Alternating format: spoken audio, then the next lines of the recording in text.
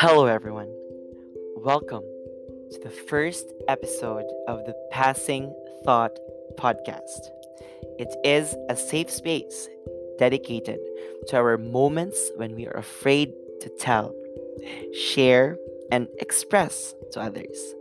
These may be topics that would ignite debate, self improvement, love, politics, or just anything under the sun. Thoughts that came up at any time of our day. It's not just about relating to these thoughts and commentaries, but also pondering on the questions of life, our experiences, and most importantly, our lessons. Thoughts confided in silence that we can choose to ponder together or alone. It's all up to you. Now, for our first episode, we will be talking about why is it important to choose yourself? I mean, why wouldn't we? If you're looking for a sign to choose yourself, maybe this is it. If not, I really do hope this episode would give you clarity to your decisions. May it be decisions in relationships, opportunities, or other matters that put you in a very tight space. If you disagree with the things that I would say, I hope you would find the answer as to how you would make the decision of choosing something, someone aside from yourself. Now, here goes. Have you ever wondered why we are not always the first choice? May it be in relationships, opportunities, positions, or even in our simple wants and needs. It's actually, I would like to compare it is the same as about liking someone, wherein you thought that he or she was serious with you, but in the end, you were just an option or you were just part of the body count. Second best or not the best at all. Funny thing is, the world makes us see that competition will always be present. It may be subtle or implied. But how do we react to such a circumstance? Well, it all boils down to our perspective and response. It's it's not about being selfish, but about keeping mental soundness and clarity amidst troubling and chaotic situations. Let us explore three instances as to why it is really important to choose yourself. I know that going through the pandemic has really been hard on all of us. I understand. Many of us got anxious, laid off from work, sick, and even fear the quality of education we may receive in the new normal. Since I am not an all knowing being who can manipulate the world, I'll share my thoughts on these three areas: relationships, work, and academics. So let's proceed with area one: choosing yourself over relationships. Now, when I say relationships, everyone, I'll refer to romantic relationships. Let's just focus on the common things we experience when the relationship gets bad and know if it's the right time to choose yourself. No, aside from cheating, let's talk about how relationships go through phases when it's not anymore healthy for the partnership. Okay, let's start. Come on, guys. I bet a lot of my friends who are listening can relate. Even me, who is single, can relate to these topics. But the question is, are you in a relationship right now? May it be an NLR. What's an NLR? Well, NLR stands for a no label relationship. Or maybe you have a fling, or you're dating someone, or you even have the mighty privilege and label to be called a girlfriend or boyfriend. Think about it. Is your relationship healthy, wherein each of you is willing to compromise to the needs of one another? Are you meeting in the middle? Is the energy you give similar to what you have received from your partner? Do you trust him or her? And to what extent? And lastly, are you at the point of toxicity, or are you past that already? If you, my friend, have an answer to these questions, I want you to think about it deeply while I am talking to you. Relationships should always be a shared responsibility. Remember that. You deserve security, assurance, affection, communication, and balance, regardless of the love language. I would like to share my principle of having a partner. It's actually an equation. If you would like to follow this, then you're free to do it. For you and your partner to achieve 100%, 50% should be about loving yourself. 40% is for your partner, and 10% is for the relationship. It is because relationships are investments, and you cannot invest what you do not have. That is why it is really important to love yourself, and you should give 50% to it. You invest 40% to your partner because you should not be the CCTV camera or the robot who follows and waits for his owner every single minute or every single hour. Your partner also has a life.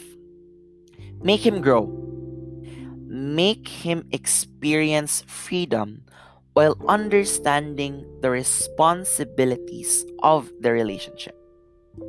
And 10% goes to the entirety of the relationship. Why? If you may ask, because in the long run, guys, when the happy moments are done, when the honeymoon stage is over, staying is a choice. And you will need that 10% for investment, and it will grow over time. Trust me. If you have not experienced this in a while and you feel as if you are carrying the weight of the relationship, communication is no longer clear, it turns into quarrels and disagreements about the simplest of things. You get paranoid. You get the feeling as if love will walk out the door any moment. You lose yourself in the process. Hey, you know what? It's time to choose yourself. Sometimes, letting go is the best thing you can do for yourself. A sense of relief from the pain. If you are not sure, then ask yourself, bestie, when was the last time you were genuinely happy? Of course, we have to acknowledge the fact that relationships will always have its ups and downs. But what if the downs are more than the ups? The bed of roses is sinking to the ground. Choose yourself, because it's not just about saving yourself from drowning, but you also save your partner. An unhealthy relationship is like an anchor that sinks the both of you at the bottom of the ocean. The binds of a relationship can either be thorns or silk. Save yourself from the thorns. Break free. And then when that moment comes, you will realize that you should have done it earlier. But nevertheless, just give yourself a pat in the back and say, you did a good job. Now, that is my passing thought for choosing yourself over relationships. Now, let's go to area 2, choosing yourself over work. But before we start with this area, friends, I just want to put it out there that we are living in a capitalist society. The Philippines has a system that is built on the exploitation of workers. Your rights and welfare are protected in paper, but exhausts the capacity of the human capital and hinders better means of living. This is the harsh reality. Capitalists don't think of their employees. Most of them give out the idea of caring rather than actually doing it. Multi-million companies think of their income. Their success is indicated by the number of sales and customer satisfaction, etc. But did they even think of the worker's satisfaction when it comes to their means of professional advancement? Benefits, wages, proportionality of the working hours and wages and to the needs of the employees? If you would ask me why I am talking about this, before I ventured into this area, I asked my colleagues and friends, and they would always tell me that capitalism, it is a chain of exploitation passed from the highest to the lowest position in a company. Many of you who are working in a well-paid job might get offended, but these are the observations of people who have been working non-stop for promotions and opportunities, but were never given the chance. Hey, bestie, are you happy with your job, profession, career, no matter how you would call it? And if not, then maybe it is the time to choose yourself. When I talk about choosing yourself in this situation, I don't mean to stop working. That would be bad and you won't have an income. What I would like to point out is that it is okay to look for opportunities. Chase that dream job. Look forward to better means of living. Shifting careers or career paths is not too late as long as you will be ready for that change in your life. Look for an environment that encourages your professional growth and does not entail tensions or unnecessary demands. We deserve to get that promotion if we have been working for hours and hours for it. Choosing yourself in this situation is not about being selfish. It is about getting what we need. And you deserve it. You are worthy of it. When we become workers, we get to pay the bills, we purchase our necessities, and financially supporting our family, whether we are single or we are married. We should look for opportunities that makes us fulfill those responsibilities and at the same time have a little extra to satisfy our wants. You deserve to be happy for what you have worked for. Manifest and claim a good job opportunity that makes you motivated, stable, happy, productive, and lastly, satisfied. And if you would ask me, what about the workers who are trapped in the system of greedy capitalism? They are people who don't have a choice but to stay because they would not have any food on the table. Guys, the answer is simple. Let us be their voice. Let us fight for their rights. Let's join social movements, support unions, policy lobbying, and simply being their shield when it comes to abuses in the workplace. If you have the privilege to choose your opportunities, then we are also privileged to fight for the opportunities of other workers who don't have the voice. Do remember that and choose yourself. You'll look back and tell yourself that you made the right decision. That's it for choosing yourself over work. Now, for area number 3, students would relate to this. Area number 3 is about choosing yourself when it comes to academics. Have you ever had classmates who were always the stars of the class? Some people get irritated by these students. Their pursuit of academic excellence are often viewed as sucking up to the teachers for grades or spotlight grabber and sometimes misplaced attitude. Trust me, guys, I also experienced this and I understand you. But this area in which we are going to talk about is not about choosing sides.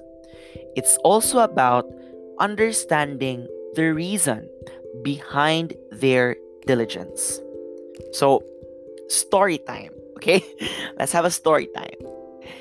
I had this classmate back when I was in high school, but as to the grade level, I won't disclose it to you. My friends who are listening right now might know. He was very participative. He's active, passes on time, no? Gets good grades, and sometimes insensitive to the needs of the class. He had friends, but only a few. And those few friends also had comments towards his disposition in class. Actually, a lot of us got really irritated. Our deadlines would be pushed early instead of the following week.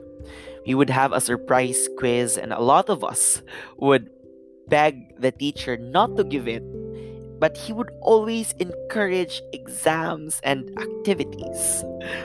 In short, we really disliked his presence. The class would always roll their eyes whenever he speaks or presents. I think most of us listening could relate if you have that kind of classmate back then or now. Yet, I am not here to let such negative emotions cloud your thought, okay? I want you to see a perspective from this certain type of person.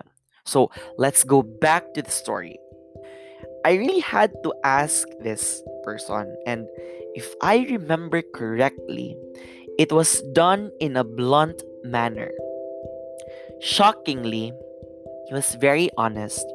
He told me his story, his dream, and purpose. That classmate of mine had financial problems. He had to work hard so that he could meet the demands of his scholarship. He is pressured by his parents to finish his studies and help his siblings, and he wanted to become an engineer.